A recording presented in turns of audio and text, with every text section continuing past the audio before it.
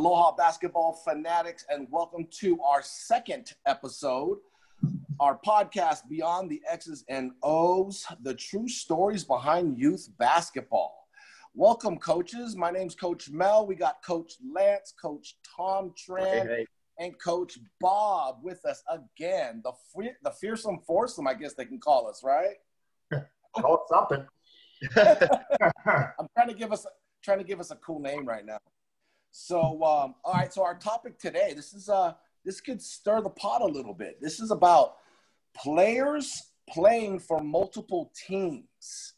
Now, I know we coach all different levels, and this can be. I'm going to give my take, my opinion, of course, and we'll just kind of carry on. If we can piggyback off of each other, great. So, I feel players playing for multiple teams.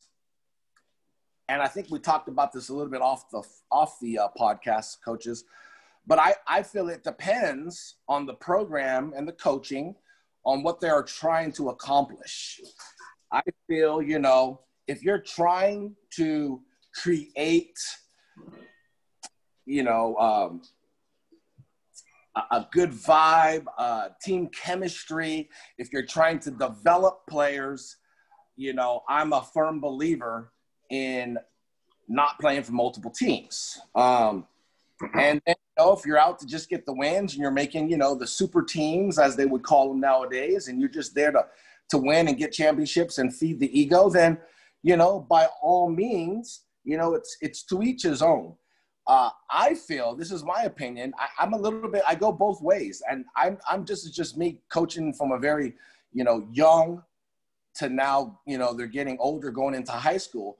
I felt in the beginning when you got kids from 8U to about, I would say 12U, which is like 6th grade, I think it's extremely important to keep them together as long as you can. I've had, numerous parents, assistant coaches that don't know what the hell they're doing tell me, hey, we need to let these kids play on multiple teams. And that was just my only rule when I had these kids from, 8U to 12U. My only rule at the time was, let's try to keep the boys together. Let's focus on the chemistry of the team. It's extremely important. We know how it is with chemistry. And when you got kids that hop around from team to team, and you got parents that claim at such a young age, oh, my kid can make adjustments. My kid can make adjustments. It's like, no, I don't think they can. You think they can, but like my coaching style, Coach Lance's coaching style, Coach Bob, Coach Tom, they're all different. So when you got a 9-year-old, 10-year-old trying to make adjustments on different coaching styles, negative, Ghost Rider, it's not going to work. I think, and I always tell one of my ex-assistant coaches, he brought to me one evening, I think the boys were like 5th grade and 4th grade that I was coaching. And he came up to me and he was just like, hey, you need to change your rule. And I said, change my rule about what? And he said, I think you need to change your rule about playing for multiple teams because a lot of these boys are, they're being asked. And I'm like, well, that's great. That's good news. I mean, that means they're doing something good. People are noticing it. That's great. But if they want to go play for other teams, then this is not the team for them. I'm trying to create a chemistry. I don't care, even if they're and if he wants to go play with multiple teams, then, bye. It's all good. And I think people are so caught up in I call it the AAU hype. They get caught up in the AAU hype about the wins and the teams and the losses. And I'm like, I can give a damn, In the very beginning, I was so worried about keeping everybody happy. And then after I look at AAU as like dog years, 1 year for every 7 years, because you learn so much coaching AAU basketball. I mean, it doesn't matter what level, but I'm just saying though, it's like dog years. And so I wasn't a believer of that, especially with the younger ages. Now, I always told my parents and assistant coaches, I said, hey, this is not a sprint, it's a marathon. So there's going to be a time, especially when they hit that 7th, 8th, that's when they're going to be able to, I feel ready for multiple teams, and it's okay because they got, school teams and, so I was just a firm believer in that, you know. Now my program, we play 11 months out of the year. So there's really not that much time to play for other teams. But I also did have a player on my team. He's still playing with me now, who plays with a couple other teams. And I knew he did from the beginning. And all I asked the parent, which is, it's just communicate with each other. As long as we communicate, everything is fine. I don't have a problem. But when you start sneaking behind my back and lying to me, it's like, we're grown adults here. There's no need to lie. Just be honest. And if you want to play for another team, I'm okay with that. But I just asked that Hawaii Heat be the priority team. And they honored that. And we've had a great relationship, you know. Now, I did notice when I'm okay with it, and let's just say we'll use Hardwood Palace as an example, you know, I have, you know, my Hawaii Heat team playing. One of the players is going to go off and play with another team, and I know about it, but the boys on the team don't know about it, and then they see that. It almost causes like a little division between the team, and they'll come running up to me saying, Coach, do you know so-and-so is playing for so-and-so right now? And I go, yeah, I'm good with it. Yeah, I confirmed it. We're good. And they're just like, oh, okay. But I could tell just by the tone that it's already formed, not, I want to say like an alliance, but, you know, it's almost like, okay, he's part of that team. He's not really about us. So it can cause friction with the team when you have players that play for multiple teams. Now, like I said, you know, listeners out there, all four of our listeners that are listening to this, just remember, I'm saying there's a certain age for multiple teams. And I just feel this is my opinion now, from 8U to 12U, you try to keep them together.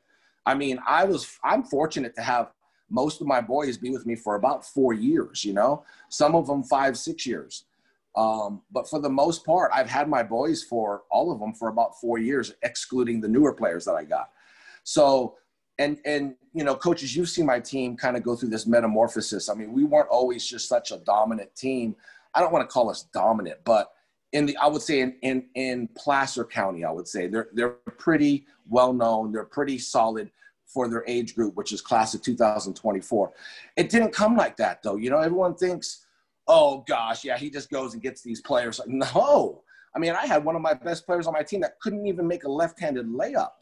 And he shot his free throws with 2 hands. Shout out to CJ Walker. I love you, boy. But, you know, Coach Mel is just keeping it real because people think they see CJ and he's a beast now. And he wasn't like that, though. He worked his butt off. And I think kids and parents don't understand you have to work your ace off. I don't care. I mean, you know, that old saying, no days off, he worked at his game. And, you know, and granted, he doesn't come with a background with a lot of money. So he wasn't doing like special trainings and one-on-ones and all this, but he took his ass to the park and he shot free throws and he worked at his game, and him and his dad were shooting. And he turned into like one of my best players. Not only that though, in a couple big tournaments, he took MVP of the tourney, all tourney. I mean, I'm so proud of what he's accomplished, but I just think that parents and kids don't realize the work that you need to put in. Like kids, parents, they think, oh, we're just going to train for 3 months. Oh, my kid should be good. No, it's like, I mean, we'll just use Kainoa as an example. My son, I mean, he's been training, gosh, coach, he's been with I'm Possible training ever since he was like 5 or 6 years old. A long time. And so it just goes to show you that I think people are always after that sprint and not realizing it's a marathon. And you know, as far as, you know, players playing for multiple teams, I mean, now that my boys are older, you know, I mean, I've coached them through 7th and 8th grade, and definitely I have them venture off and play with, of course, they have to play for their schools. And like, you know, sometimes their middle school coaching or coaches are going to have a little, you know, AAU tournament. And I honor that. I'm like, hell yeah, that's what we worked for. Go for it. Now blossom like the little flower you are. So, but anyways, that's kind of like my take on it, I think when it comes to developing players, creating chemistry, the longer you can keep them together. Just don't think the grass is greener on the other side. Parents, if you're out there listening, players, a lot of my players, they get asked to play for other teams. And, for the most part, they take it as a compliment. I've even approached the parents and let them know, you'll be approached. And they never got this attention before. So when their kid gets this attention and they start getting attention, meaning the parents, I told them, embrace it. It feels good. You guys busted your butt off. That's kind of like a pat on the back for you. But my boys and my parents are so loyal, and we have such an open line of communication that there's no drama. I've been there, done that. I think we've all been there, done that. But I just try to stay away from that drama. And as long as they keep like an open line of communication on what they want to do, and you can make things work out, then by all means. But there's no rush on playing for 7 teams, There really isn't. You will have that time. I think the right thing to do as parents and players and coaches is just keep the boys together. Keep them, or your girls. Keep them together as long as you can. In the long run, it'll benefit not only the team, but individual players too as well. Because as they get better together, and even if you got the players that are on the bench, eventually when it's their time to shine and they're going to go play for their other school or their other team or whatever it may be, they're going to be that person, that they're going to be that guy or that girl, So, that's just kind of my take. And if one of you coaches want to piggyback off of that, or if you guys have some intake or insight on that, yeah.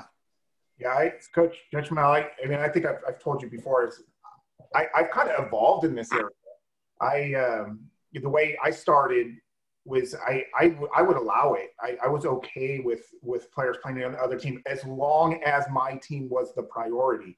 And what I mean by that, it wasn't just lip service. It was, look, if I call the practice tonight and you have a practice with another team, you don't go. And my rule was, and I know we've talked a little bit about, hey, if you are going to play for another team and we're playing in a tournament, make sure we're not in the same bracket, or you always come to our games. Mine was, you didn't play in that tournament. So if you played for another team and we decided we were going to be in that tournament, you didn't play for that other team at all. It didn't matter. It didn't matter if you're in the same bracket, age group. It didn't matter. You just didn't play for the other team. That was where that was my strictness. I didn't care that you played somewhere else. But you touched on a piece that was my turning point. It messed with the chemistry of the team. And what I mean by that is, like you said, the other players would see the other player playing on another team and go, hey, wait a minute, why are you playing with them? You like them better than us? Or, are you telling them our plays? Are you giving up our strategies? Or are you trying to go to that team full time? And it kind of drove a wedge in the chemistry of the team. So as I progressed as a coach, I kind of flipped to the other side to where it was like, look, I don't want you playing for other teams. I quite honestly, it's not something that I forbid per se, but it's one of those things where, as a parent, from a parent's perspective, it was, look, your responsibility, your commitment is to this team. If you can't do that, that's fine. That's fine. You could go play for other teams, and we'll find somebody else. Because the way that the way that the 4 of us really build our teams, it's not usually an all-star type of a team. We take a team and we make them better, and we get better as we progress. We might start the year as not so great. In the year as a pretty good team. The next year we build on that, and we get better and better and better, add pieces. I don't need players going back and forth between teams, because that doesn't help with my philosophy and on how I'm trying to build the team. So yeah, I'm now today, I don't like it.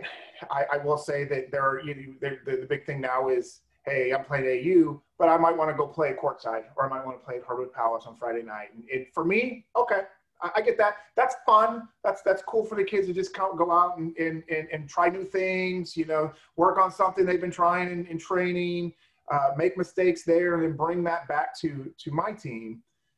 But at the same time, I don't let them play in those type of games if we've got a big tournament that weekend. I've seen too many times where, you know, a player might be out Friday night goofing around and they turn an ankle and we're in the Bay Area on Saturday for a big tournament, or we're traveling and your parents have paid travel fees and hotels and tournament fees and everything else, and you're going to sit and watch because you've turned your ankle. So that's my take on that. Yeah. How about you, Coach Tom? You coach with the older ones, so you've got a ton of kids. I don't know. I'm mixed about this. I always talk about people. I think I'm old school where I always tell people I rock with who rocks with me. So I think if they're going to play, they play on the one team. I think I've been on other clubs before, and, you know, everyone pays a fee. And I think what happens sometimes is, you know, when I first started coaching, it was all about winning, right? And so in my mindset when I was young, I thought winning was the most important thing, because you win, you get to keep the kids, you make everyone happy. And we were borrowing kids from the club. You know, this is kind of sidetrack, but we were borrowing kids from our own club, but it wasn't off a need. Like, we had enough kids. I always think if you have, you know, 8 to 10 kids and you have enough kids that you practice with, you don't need to borrow anyone. And we were borrowing kids within the club just to win. And, you know, said that we won these championships. And I think what ends up happening with that is you don't show faith in the kids that you have. And it just puts a sour taste in everyone, right? Because everyone pays the same amount of fees, and then you're borrowing kids to play. And so I think that was one. I think now, like both coaches were saying, I think there's a lot of people are borrowing kids, you know, just for a tournament, whatever it is, to win. I've just never been that way. And so I think, kind of like what Coach Bob says, I mean, anyone can sprain an ankle on warm-ups, any games. And when you do it on one side, I feel like you're almost letting your teammates down, because essentially you're just going to play that 1 or 2 games and you go here. And, you know, I've talked to Coach Mel about this before.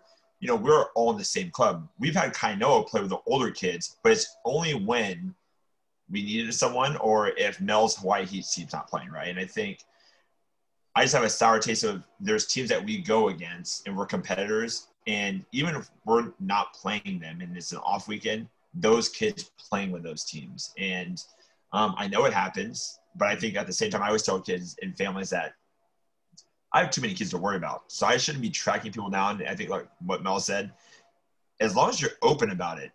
But if you're not open and then all of a sudden I see you and someone else sees you and they come and approach me, I'm like, hey, I don't know what's going on. You know, you saw this person. And I've had numerous parents tell me, you know, hey, so-and-so is doing this. Well, I don't know this, right? And so I was saying, and I always tell people, just be open with me. You know, with a lot of us, you know, for me, I have like 87 kids I have to worry about. So I'm not tracking down all these kids, but I just always feel like whatever kids you have, win or lose, that's whatever kids show up to the tournament, that's who you play with, right? And so I've played other clubs in these past couple months in UBC, and they always say, well, I don't have my players in. They're playing on a different team. Well, then don't play in this tournament. Like, you show with who you show up with. And so, yeah, I just think you just stick to one team. I think, like Coach Mel said, I've seen Mel's team from those kids from whatever, 4th grade till 6th grade, 7th and 8th. And I think when you have a team that is cohesive like that, it sometimes might not be like, say, the greatest like individual players, but a team-wise, you can win a lot of games as a team because they all know their role and they've all been through it together. And, you know, for my girls team the last couple of years, when we first started, it was we would win a lot of games, we would lose a lot of games, but they got a lot better towards their very end of their years because they start trusting one another, right? And so there was a lot of people that were wanting to come in to, hey, be a guest player or whatever, and it was like, no, we don't need that because it's going to ruin the whole dynamic of the group. So, yeah, I just think you play with what you have. I just think it sometimes puts a bad taste in your families within your club, because if you have, you know, 10 kids and all of a sudden you're borrowing 2 or 3 kids, and now you have 12 or 13, what does that say about your 10 kids and their families? Right. Yeah, you might borrow 2 studs and you might win, but are your other 10 families that have been dedicated to you going to be loyal to you now? Because if you're just taking kids to take kids, I just don't think so. Right. Coach Mouse raising his hand. Yeah, you know what? Like what you just said, Coach Tom, I always tell my boys, my parents, because I would get, and I'm sure, I mean, all of us have gotten these, direct messages saying, hey, my son is available this weekend. Can we guest play? And it could be the best player in the area wanting to play. But I won't do that. I don't care how good they are, and I've coached this player before, and I would let some of the parents know, and they go, oh my gosh, coach, that would be awesome if this person played for us this weekend. And I'm like, I'm not going to do it. And the parents get caught up in that hype of AAU and winning. And then when I say no, they take a step back and go, you're right. Because, I mean, what is that telling my players? You guys aren't good enough. We're going to have this player come and play for us. I said, no. I tell my parents and my players, I said, I'd rather lose with the team I have now than win some big tournament with 2 players guest playing on my team. I'd just rather do that. I feel you learn so much when you lose as a team and you win as a team. It makes winning that much more satisfying, I mean, I come to the point where I don't fault anyone that does it, right? Because everyone does it now. But for the betterment of your group and your kids, like the kids I have, it just will go a lot longer way for me not taking guest players just to win a game, because it almost shows like I have no faith in my players. Right. I've seen it to where some of these coaches and programs almost use it as a recruiting tactic too, just to try to pry players away from other teams. So, and that's another piece that I'm leery about is, because I know how grimy some of these people can be. And I got a kid going over there and say, Coach Mel, you said it, grass is always greener. I mean, that's the thing that happens. People go, oh, wow, this program asked me to come over and, they're promising me all of this, playing time. I'm going to be this and that. We've seen it a ton of times. They go over to these programs and they're like, hey, I'm going to be the next best thing since sliced bread. They show up and they don't get what they're promised. And then they try to come back to us and, that doesn't work that way. Toilet flush is one way. or how about this kiss of death, Coach Bob? How about this one? When a parent says, oh, you know what, we're going to go play with an elite team this weekend, okay? And you're like, oh, okay. Well, then don't let the door hit you on the ass on the way out, because you're not coming back to this party. Coach, and then they have the audacity to text you or call you and say, hey, Coach, can we come back? We're ready to play this weekend. You're like, nope. We're good. We're going to go with what we got. Yeah. And for me, I think that that's one of the big things is the communication, right? Everybody mentioned communication about if you're going to be playing for another team, or if you got asked to play. I think the communication also goes the other way from the coach to the parents and the players, is if they do decide to go play for another team or play with another club, that as the coach, I mean, in my opinion, I would be the conversation I have with them is, okay, you understand that if you do that, then this is, we're not going to just hold the spot just because you want to go play for another team or another club. I mean, I think there are exceptions. Obviously when they get to high school, there's feeder clubs. I mean, there's the feeder teams with their high school and things like that that they should play with. And even in middle school now, they're starting to have feeder teams and things like that to their school teams. And, I think in my opinion, I think it's okay that they play with those teams, because I think they should play with those teams, get to know their kids they'll be playing with in middle school and high school. Another kind of a unique situation is like with my younger team, I have a couple of girls that play with our boys, and one of the girls plays with another girls team. And the mom talked to me about it, and I was totally fine with her playing with an all-girls team, because I eventually want them to play with an all-girls team. Not that I don't want that player on my team. I think that it's better. Eventually, that's what's they're not going to be able to play with the boys the whole time. So in a situation like that, in my opinion, I think that that's okay. I personally don't like to see players run into the bathroom and changing a jersey after, and changing into 2 or 3 jerseys after every game, just so they can get an extra game in or more playing time or whatever the reason is that they're doing that. To me, I just think I think it's ridiculous. And for whatever reason they're doing, there's obviously a reason. I don't think badly about those kids or their parents. I mean, obviously they're making a decision for a reason. Yes, Coach Mel. My boys call those players UCs, or uniform collectors, they call them. Where they have 6, 5. It's funny because I think kids, or parents, I should say, it's almost like a bragging thing. Like, oh, my kid plays for 6 teams. It is. And it's like an ego thing, right? Oh, I play for 4 different teams, And the only uniform, Kainoa has is a NorCal Dynasty uniform, and that's it. Well, and 27 Hawaii Heat jerseys. Oh. Hey, by the way, just a little sneak peek for you guys, since we're on the podcast. There is a Black Panther tribute Hawaii Heat uniform. Of course there is. The boys kind of inspired me, and they were like, Coach, we should get Black Panther to honor Black Panther. And I'm like, okay. Maybe we can do that. If I were those kids, I would start just naming everything. No kidding. They do. They're like, we should get an Iron Man one and a Spider-Man. They want to do like a Marvel theme. And I'm like, no, dude. No. But on a serious note, fun fact, I don't know if you guys know this, but it's happened. This was a Hardwood Palace rule. Had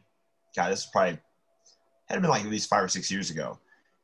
You could only play within your club. They would not let you play technically. If someone like reported you, they basically would just like ban you from that game. They would not let you play on multiple teams. So you could only play within your club. So if Coach Mel had 3 different Hawaii Heat teams and they were playing at different ages, and you had a young kid that could play up, that could happen. But they would not let you play, kind of like the Reno rule or Tahoe rule, where you could not jump from team to team, even if it did not conflict. And I always tell people, like, that would be like a game changer. I know it would be hard to track, but if people did that, you would almost start seeing true colors of who's going to play where almost. Yeah. Well, hey, Coach, I know that you remember this, and I'm not going to name names, but we had a player, a girl who trained with us, and every Sunday she would come and train. And of course, Sundays if we're training at night, it's the end of the weekend. She would come and say, "Yeah, I played like 13 or 14 games this weekend, and I played for 4 teams." At some point, how many games is enough, right? I mean, this kid would come in, she would be dragging butt coming into training. It's like, okay, 13 games? Yeah. We're going to be going 100% all 13 games, right? One day is already a lot, because I always tell people, by the 3rd game, it's usually the ugliest game. It doesn't, the 3rd game never counts sometimes, right? It's always the first 2 games, but 3 games in one day, especially for, I'm at any age, but especially for, like, I would say high school kids, right? For how hard they play sometimes, it's like that. I mean, it's just, that's already too much. I think 2 games sometimes is probably like an ideal format. Yeah. I agree. Especially the style of play. It's sort of like referees too. When referees are reffing 8 games, you're like, come on, man. I know you're not you're not going to give me all that. Don't freaking get me started on that. That's a whole nother podcast. Oh my God. I ask them all the time, hey, what game is this? They're like, oh, I'm on my 6th. I'm like, great. I already know the tone where it's going to be. That's why you always want the early games. Yeah. Those 2 early games, because you got them fresh. Yes. Or smart officials or veteran officials only work 3 games. Yep. They'll work 2 or 3 games and they're done. And that, you got to honor that. You know what I mean? It's like, man, that he knows what he's doing. He's going to bust his butt for 3 games. You're not going to get somebody with that much energy that's going to bust their butt up and down the court for 8 games straight. It ain't going to work. Yeah. And Coach Bob, I know exactly who you're talking about. And when that player came to me and said something like that, my response was always, so were you better did you get better over the games? Were you better in the last game? Because if you played so many games, you should have gotten better, right? Or did you play worse? I mean, No shot. Is it really helping you? That was kind of my question. But I know exactly who you're talking about. I knew you would, yeah. That's an ego thing right there, right? Well, you're right. The parents, it's like a badge of honor. It's like, yeah, my kid playing on 47 teams this weekend. Like, okay, Yeah, and then right? Just get three. Bring them to training. They bring them to training, and in training they're dead tired from playing so many dang games that they don't even want to be at training. Yeah. What's the point? Again, There's no point. Getting any better. They're not getting any better. So yeah. Hey, so let me throw this out there because we've all got our opinions on if you should be playing for other teams and whatnot. When I'm in full-on coaching, I usually will take a couple months out, and usually it's the back half of the summer, and I'll say I'm done. I gotta recharge. I know, Coach Mel, you go 11 months, but what's your take on saying, hey, I'm taking August and September off, and players come to you, well, can I go play for so and so team, such and such teams? What's your take on that? I'm all for that. And that makes sense. That's just so dumb. If I'm like, who am I to say, hey, we're taking 2 months off, and by the way, no one is allowed to play with anybody. That's just you're just setting yourself up to be yelled at and just get cussed at,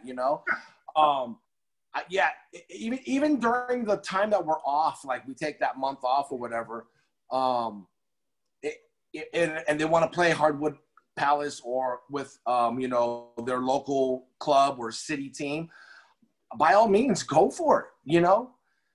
And like we talked about getting injured, it sucked. It's happened to quite a few of my players where they go and play and they roll their ankle, and it's like they feel it. They're like, damn. And I'm like, oh, man, was it worth it? I mean, yeah, you can get injured with Coach Mel in the Hawaii Heat, but that's where you want to be injured, when you're doing it with the team, not for somebody else.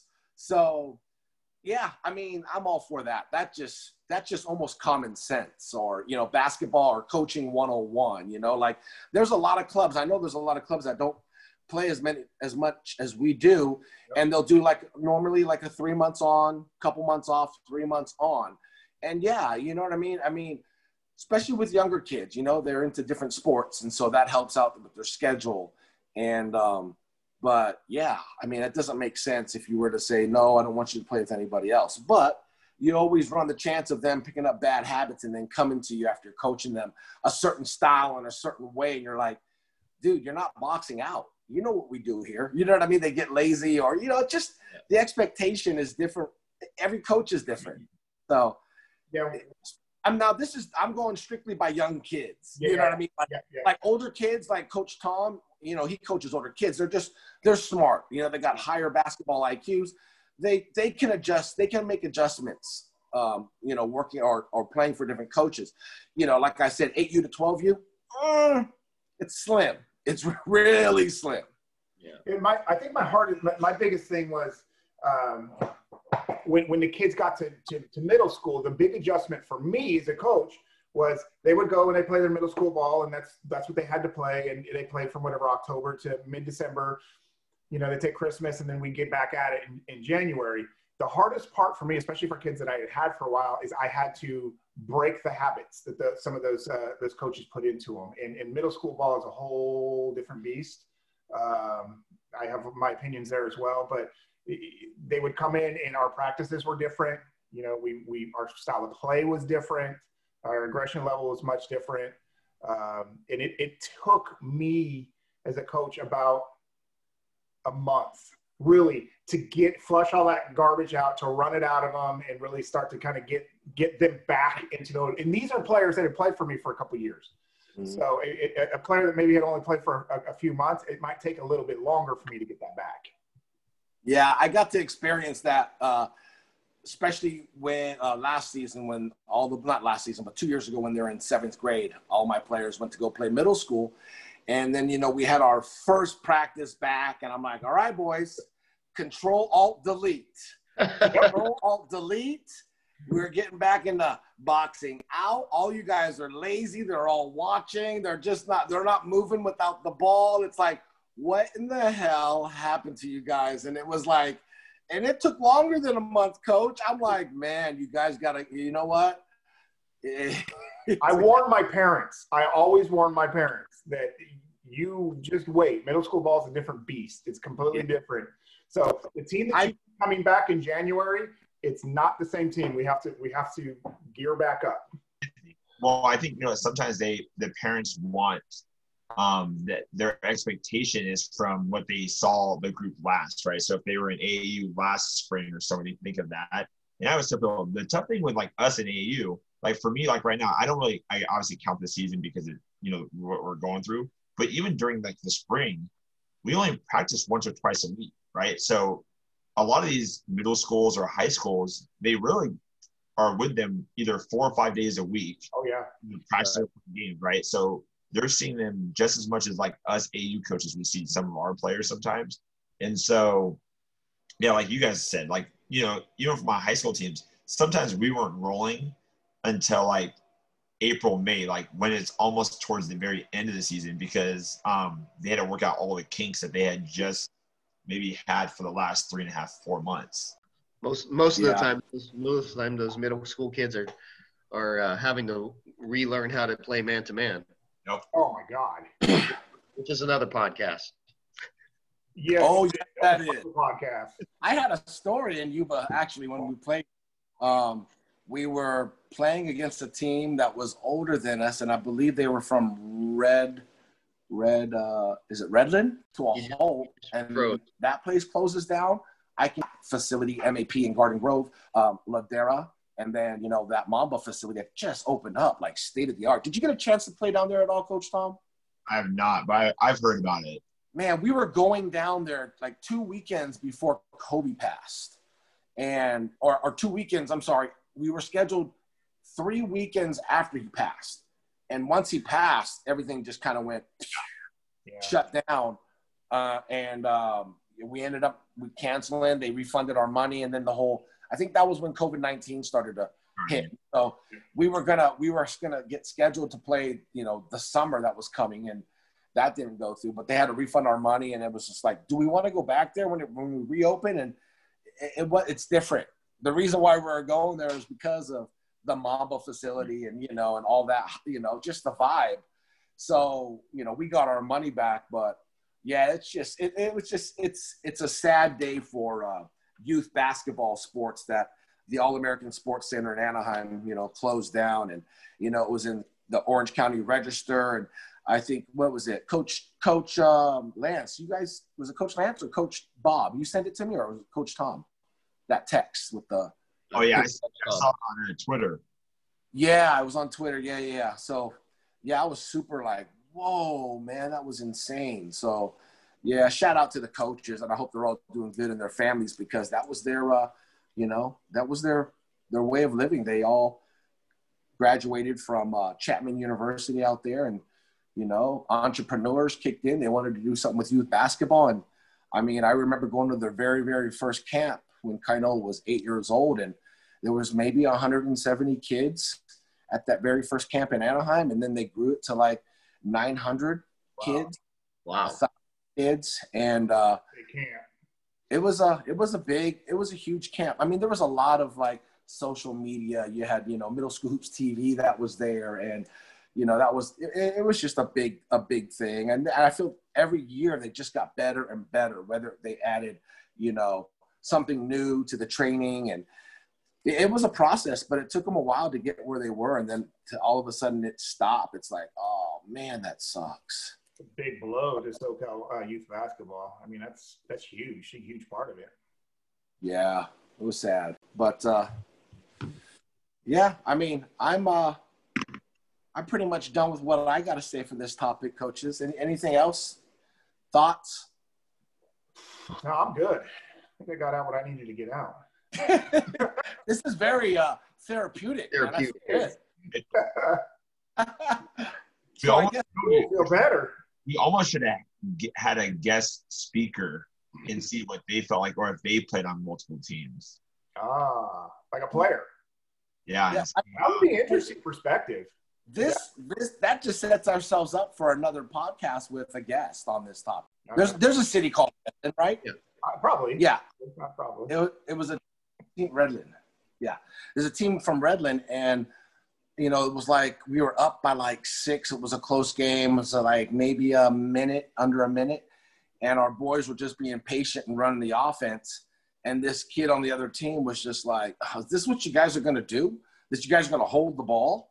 Yeah, this is what he's saying. He's saying it out loud. I'm like, make an adjustment then. Tell your coach to make an adjustment. Maybe foul us. Stop the clock. I mean, you guys got to do something. Yeah. And it just it kills me, man.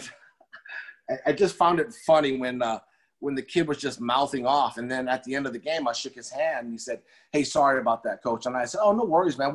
We're just here working on stuff. And he says, he's all, yeah, but holding the ball in AAU.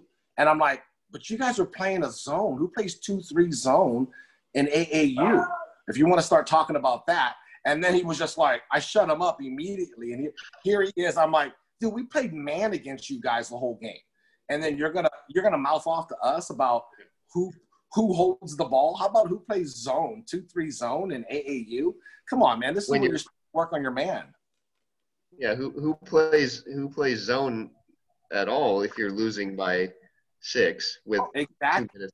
Exactly. Well, it's not even an extended zone. It's they're sitting inside the 3-point line, and I'm with you, coach. Yeah. I do the same thing. I'll pull the ball up, and I'll tell my point guard, hold it. Wait for them to come out. Wait for them to come up and guard you. And until they come Bring up, them out. Hold it.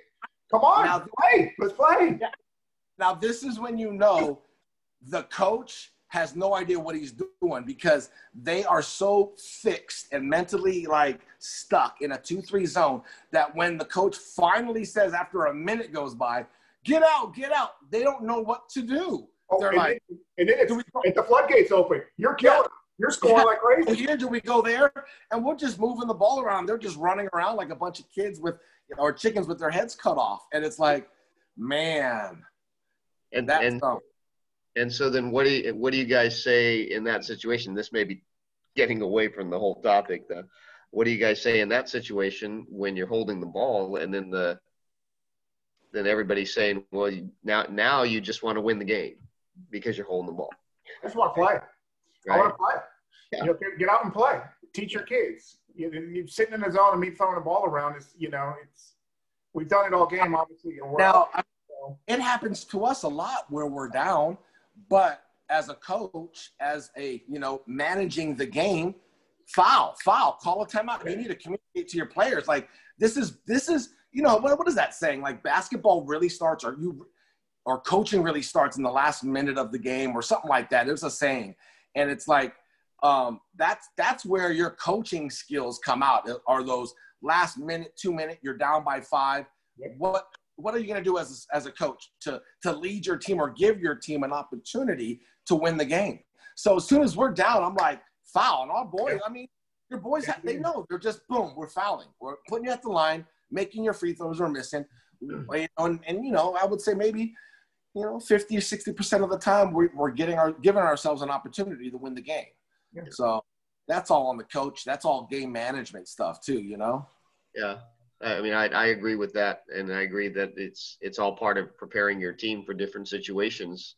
Mm-hmm. Well, just kind of like you said, if they don't know what to do at the end of the game, when you tell them get up on them, if they don't know what to do, then I think it's on you as a coach preparing your team. Definitely. Poor preparation. Yeah. This is a little bit off subject, but I was just jotting this down. But I just wanted to give a shout out to the coaches over at the All-American Sports Center, in Anaheim. They, if you guys have heard out there, our 4 listeners that are listening, they had their lease, terminated, and it's just unfortunate. I know, Coach Max and Coach Matt, Coach Miguel that, started the Open Gym Premier and started, pretty much running their whole camps, the EBC camps, Elite Basketball Circuit, all that from that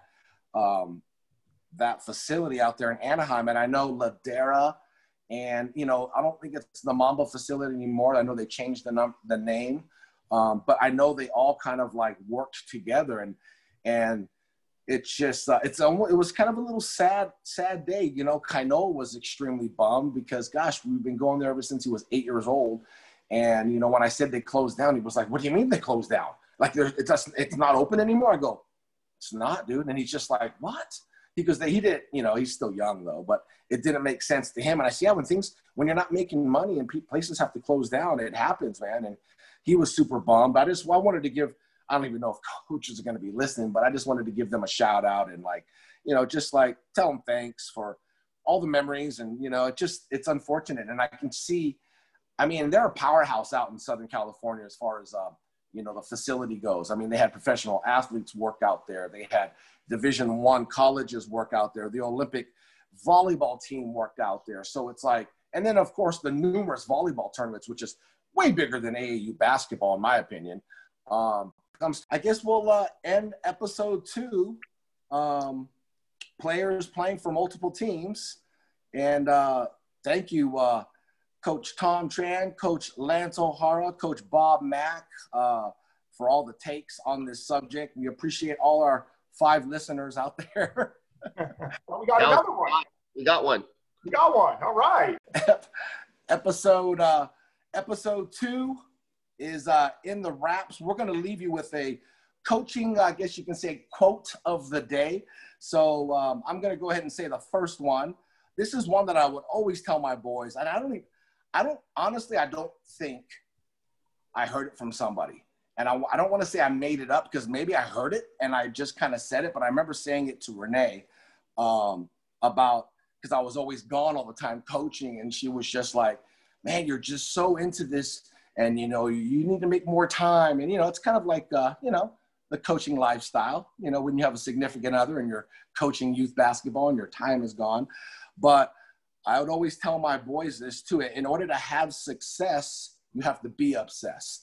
And that's just not for basketball. That's just in everyday life. Like, if you want to be the best at your job and you're working, you have to be a little obsessed with getting yourself better. And that's the same thing with sports, especially, you know, my boys with basketball.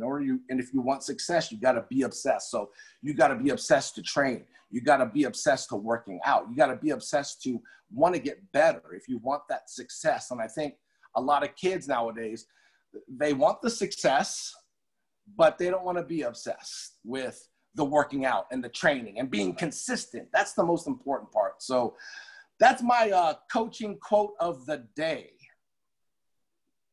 So with that being said, coaches, I want to thank you all. I want to thank all of our listeners. Episode 2 is in the books.